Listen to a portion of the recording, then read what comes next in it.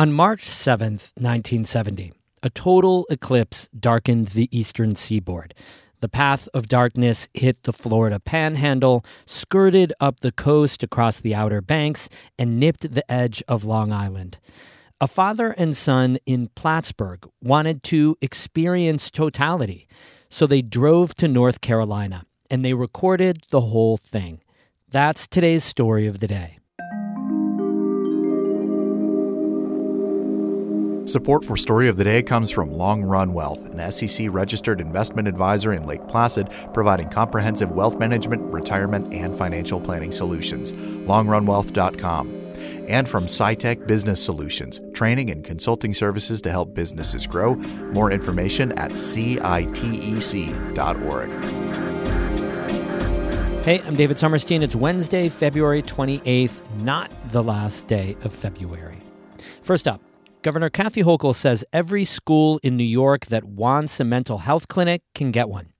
Hochul launched a $20 million expansion of school-based mental health clinics in Schenectady yesterday. She said the goal is to serve about 355,000 children at 225 sites statewide by 2027. Whether it's depression or sadness or whatever body image challenges, whatever they're dealing with now, if we can solve it now and help them have the coping skills now, they'll lead a better life later, a healthier life. The application process for schools interested in opening clinics will be held on a rolling basis. Hochul is also launching a governor's youth mental health advisory board consisting of middle and high school students. She wants students with an interest or experience in mental health to apply now.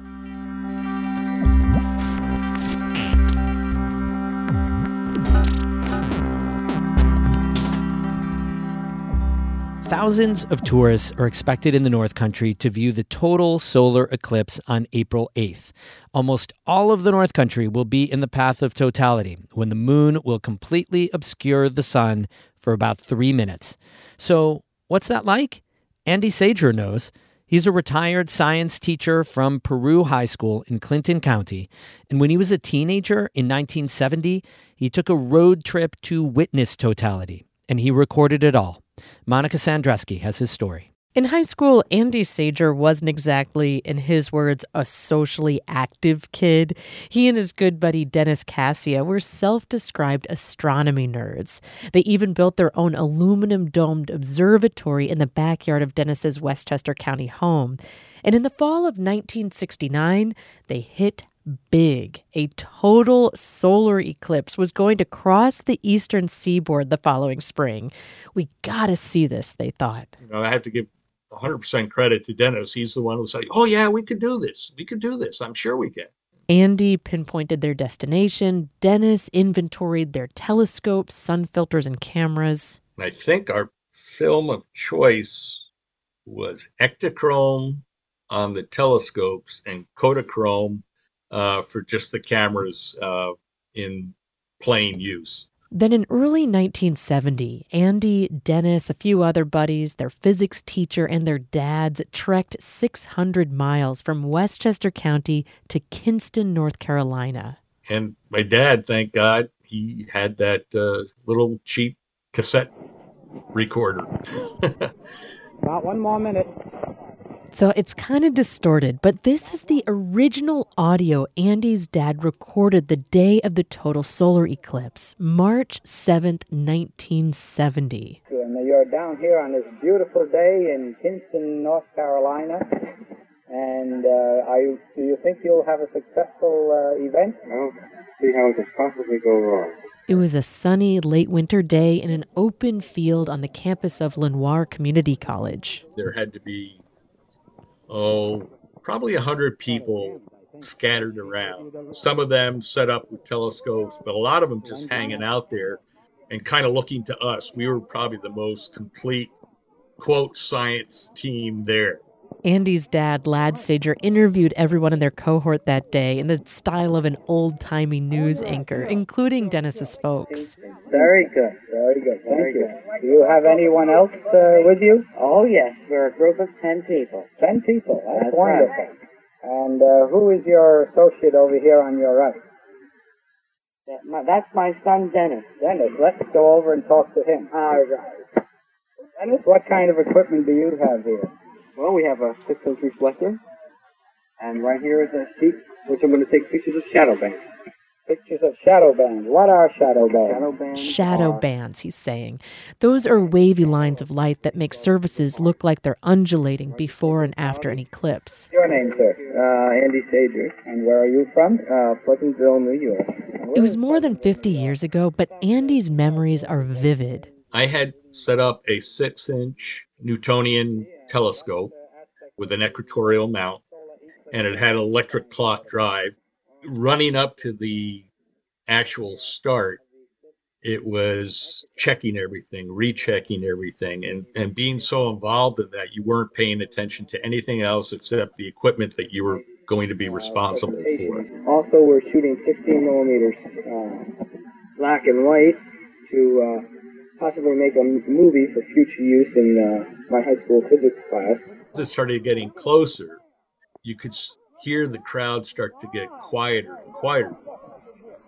Then the gasps started coming. Here come the shadow bands. Where? Yes, look at it. And it looked as if the ground was undulating towards us, like it was rolling. It was an optical illusion, like an earthquake roll. Bring the camera, Andy. Oh, yes, I see it. All right. Hey, look at the horizon. Quick, look at the horizon. Having totality hit was such a shock because the temperature dropped. It felt like 20 degrees.